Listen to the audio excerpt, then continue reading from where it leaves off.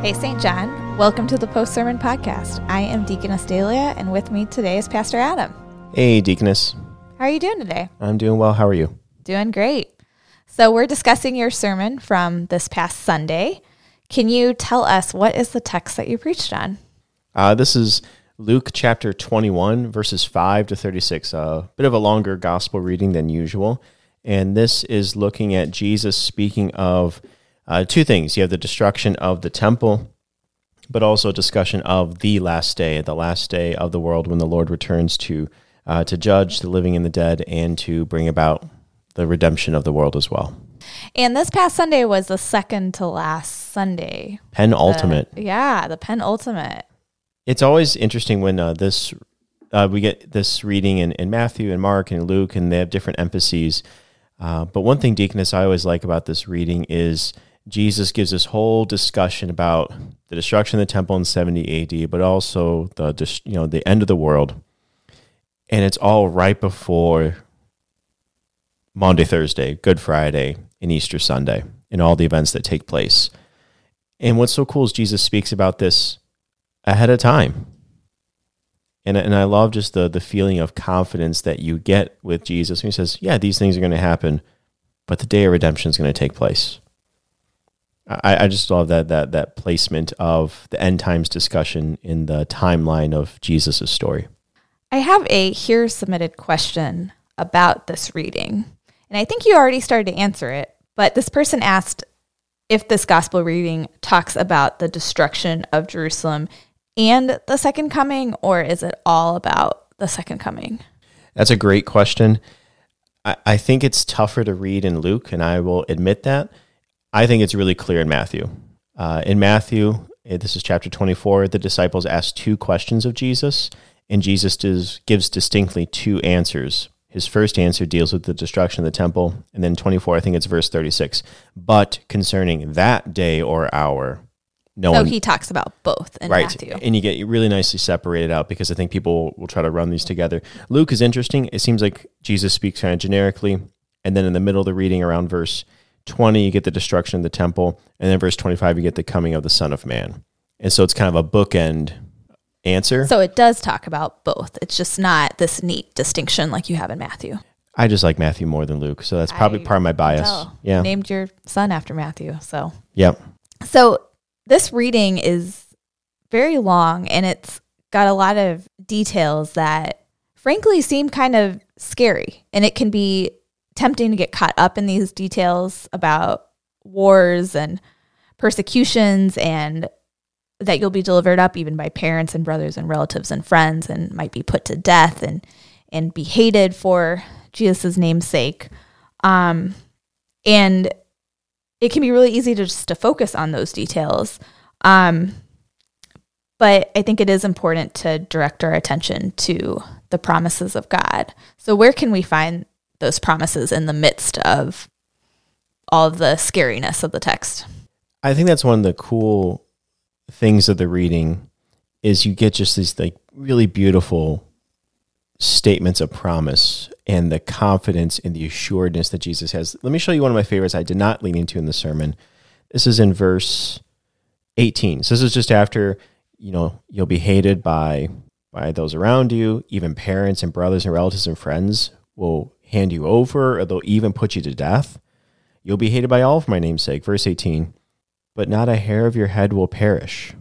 I mean, Jesus speaks quite explicitly in here of how many followers of Christ will die for the faith, will die for the sake of the name of Jesus. Well, if I die, my hairs die with me too. So what does he mean my hair won't perish? And I think this is just a reminder of how death is but temporary for the Christian.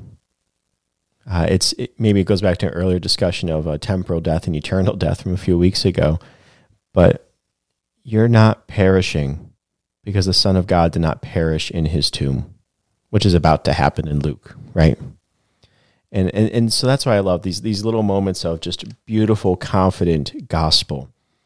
And that's why I really wanted to lean into my sermon today. This is in the verses 25 to 28. That's what I read to the congregation at the very end there about the Son of Man coming with power and great glory. That's going to happen. It's going to happen. no matter all the other details that come before, the Son of Man will come in power and great glory. And when these things begin to take place, straighten up, raise your heads, because your redemption is drawing near.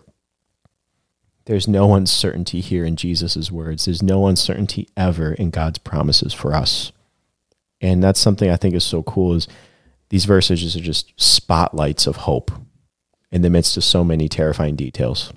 And that was a big part of your sermon, was on our posture. And then, of course, bringing in the posture of Christ, and then how that then changes our own posture. And so, in a way, were you trying to direct our attention to God's promises through that focus on posture? Yeah, absolutely. And especially tied to Jesus, because he has yet to be betrayed and arrested and tried and beaten and crucified and yet to die. And yet he knows what's going to happen in the end, because he'll be risen. And seeing how he approaches the day of his death gives us some pause and some example of how we conduct ourselves as we approach our death, as we approach living in this world, in this life. At the beginning of your sermon, you brought up 3 particular persons or characters: a young person, old person, and an ambivalent person. I really try my best not to use any his or her pronouns, just to really keep it super generic. I slipped once, if I remember right. What pronoun did you use? I said like a his. I was just trying to keep it super vague, so either people find this relatable or they can kind of think in their mind, I know this person in my life. I just assumed they were men, but I don't know why.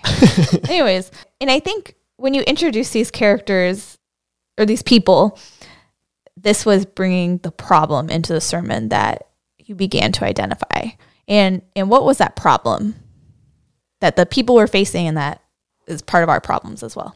Yeah, the big deal is that we live in this age of anxiousness, and it just festers and feeds. And so you have the young person, the old person, the ambivalent person. They're all dealing with anxiety in different ways.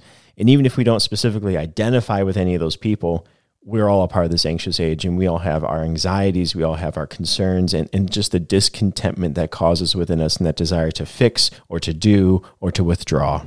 Which then affects our posture, right? Right. And what is the posture of someone who lives in an anxious age? Yeah, and it's someone who's curled in on him or herself. It's just this. It's our narcissism. It's our self idolatry. It is, we just look at woe is me, and look at in the problems around me, and either I need to fix it, or just my efforts have failed, or just leave me alone and just let me just kind of enjoy the little bit of misery I have before it's all over. And this anxiousness just eats away at us, and we're curved in on ourselves. It's such a classic way to talk about sin, is that we are curved in on ourselves. And rather, what does Christ do? He straightens us up, right? He corrects our posture. So now we're directed outward towards our neighbor. Outward towards our neighbor, outward towards our Savior. It is just a confidence. It's not arrogance. It's not swagger, in that kind of connotation, but it's just a self-assuredness that Jesus is risen. It's going to be okay. And it's not pretending the darkness is not real. It's not pretending the suffering and the sins are not realities in our lives. But the day of redemption is coming. It's going to be okay. And not in a cheap sense of that statement. A hearer asked, why did you choose those 3 particular characters for your sermon? Because you could have really come up with a lot more too, right? You are totally right that I could have picked other people.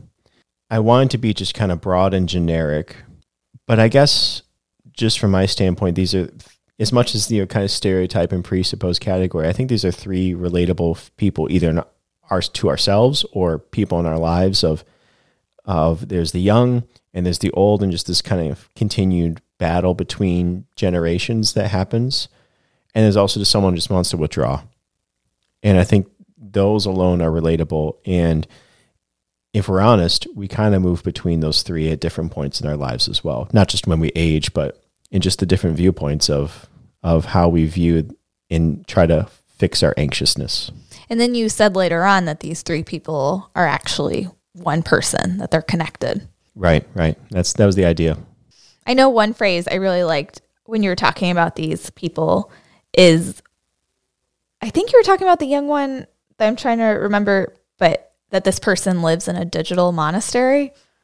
And just this idea of, I think, withdrawing into your phone, the TV, just all of the tech and just the fact that we live in this digital age now. Yeah, and it's not that, the tech itself is wrong. No. These are gifts from God. Can these gifts from God be misused in such a way that it takes us away from vocation and takes us away from our creaturely responsibilities? This is Luther's big critique of the monastery, is it actually pulled you out of the world instead of kept you emplaced in this world as a creature and in service to God and neighbor. It's pulling you away from those vocations that God has called you to. Absolutely. So, yeah, no, that's why I liked that you used the word monastery. Definitely made me think about, Luther's time, but how really we're not that different from the monks, right? We tend to find other idols to pull us away from our callings. Yeah, the idols just change names, but it's the same idols. Yeah, and they are good gifts, right? That's what we do, is we take God's good gifts and we make them into our God, right? Right. What was a challenge for you with this sermon process? I think one challenge is just the length of reading. There's a lot, of course, packed into the reading and so much to be consumed with. And so to really just hone in and focus on what is the undergirding promise that it really is going to be okay in Christ. So that was one challenge. Another, I think even just the writing of the sermon, I think it could have tended towards being a little bit too heady of a sermon, just these different terms and age of anxiousness and just hoping it connected with my hearers was something I was concerned with. I can imagine that can be a difficult thing with the preaching task, is trying to connect with your parishioners that you've been here 7 years now, right? 7+ years. So just, especially at the beginning, you didn't know them, but now as you get to know them and you're looking out at the people, how can you make sure that they're not only hearing the law and the gospel, but that they're hearing it for themselves in their lives? Yeah. And having applied these verses, through the different synoptic gospels, right, each year, now we're back to it again. So what can be said this time around as well, right? So have you preached on this text previously? Yeah, I had. If I remember right, back in Luke, it was pretty early on. I think it was just talking about, if it's the sermon I'm thinking of, it's people got ants in their pants about the end times. And it was just kind of, it was kind of the illustration I used. Yeah, that was before your time, Deaconess. I would have remembered that. The ants in your pants sermon. Yeah. So right now I'm looking, you have your hymnal open, so it looks like you have something you want to share with us from it. Part of the way of preaching the gospel last week was just looking at the posture of Jesus and imagining him in those different scenes, in the garden, in the courtroom, and then as he heads to the cross, how does he carry himself? And I totally get when we think of, weak or lowly or frail, these are images that come to mind. He is a lamb being led to the slaughter. You get some of this language in the Isaiah prophecies. And there's also just this confidence he carries about himself, because he is going to battle, yes, but he will be triumphant. And the hymn I have open to, it's a hymn I've really grown to appreciate over the years. It's number 454. It is "Sing My Tongue the Glorious Battle." And it's such a cool hymn and tune. I encourage you all to look this one up. You gonna sing for us? I'm not, because I actually want you to like the hymn. But this hymn, it's the hymn that's assigned for Good Friday. And so when you think of Good Friday and the picture comes to mind, I think we often just think of just like weak and frail Jesus on the cross. But there's also with the Good Friday service this strong theme of the Lord goes off to war. I mean, right next to it, number 455, the royal banners go forward. I mean, he is heading off to war and he's going to win. And it's going to look like a win in a very unexpected way. That's a great way of looking at it. I mean, think when soldiers go off to war, what is their posture? They also have one of confidence, right? Right. And it's not the naivete of a young solder who's never seen combat, This is the complete, all-knowing confidence of God. This is our King going to battle for us. Yeah, absolutely. And he fights and he will win. It's Aslan, right? When Aslan is killed, it's a lion, and there's just a different sort of tone that comes with that. And so, yes, like a lamb to the slaughter, but this lamb's also the Lion of Judah. That's right. So it's just a one way to kind of keep in mind when we think of Jesus' death. These are fine ways to think of it. Don't just give one all the credence in your mind. But that's why I want to kind of highlight with the posture that comes through in this end times discourse, because he's talking about after he's risen from the dead, right? Because he knows this is what's going to happen. All right. Well, please read us the words. Sing my tongue the glorious battle. Sing the ending of the fray. Now above the cross, the trophy, sound the loud triumphant lay. Tell how Christ, the world's Redeemer, as a victim, won the day. Tell how when at length the fullness of the appointed time was come, he, the Word, was born of woman, left for us his Father's home, blazed the path of true obedience, shone as light amidst the gloom. Thus, with 30 years accomplished, he went forth from Nazareth, destined, dedicated, willing, did his work and met his death. Like a lamb, he humbly yielded on the cross's dying breath. Faithful cross, true sign of triumph, be for all the noblest tree.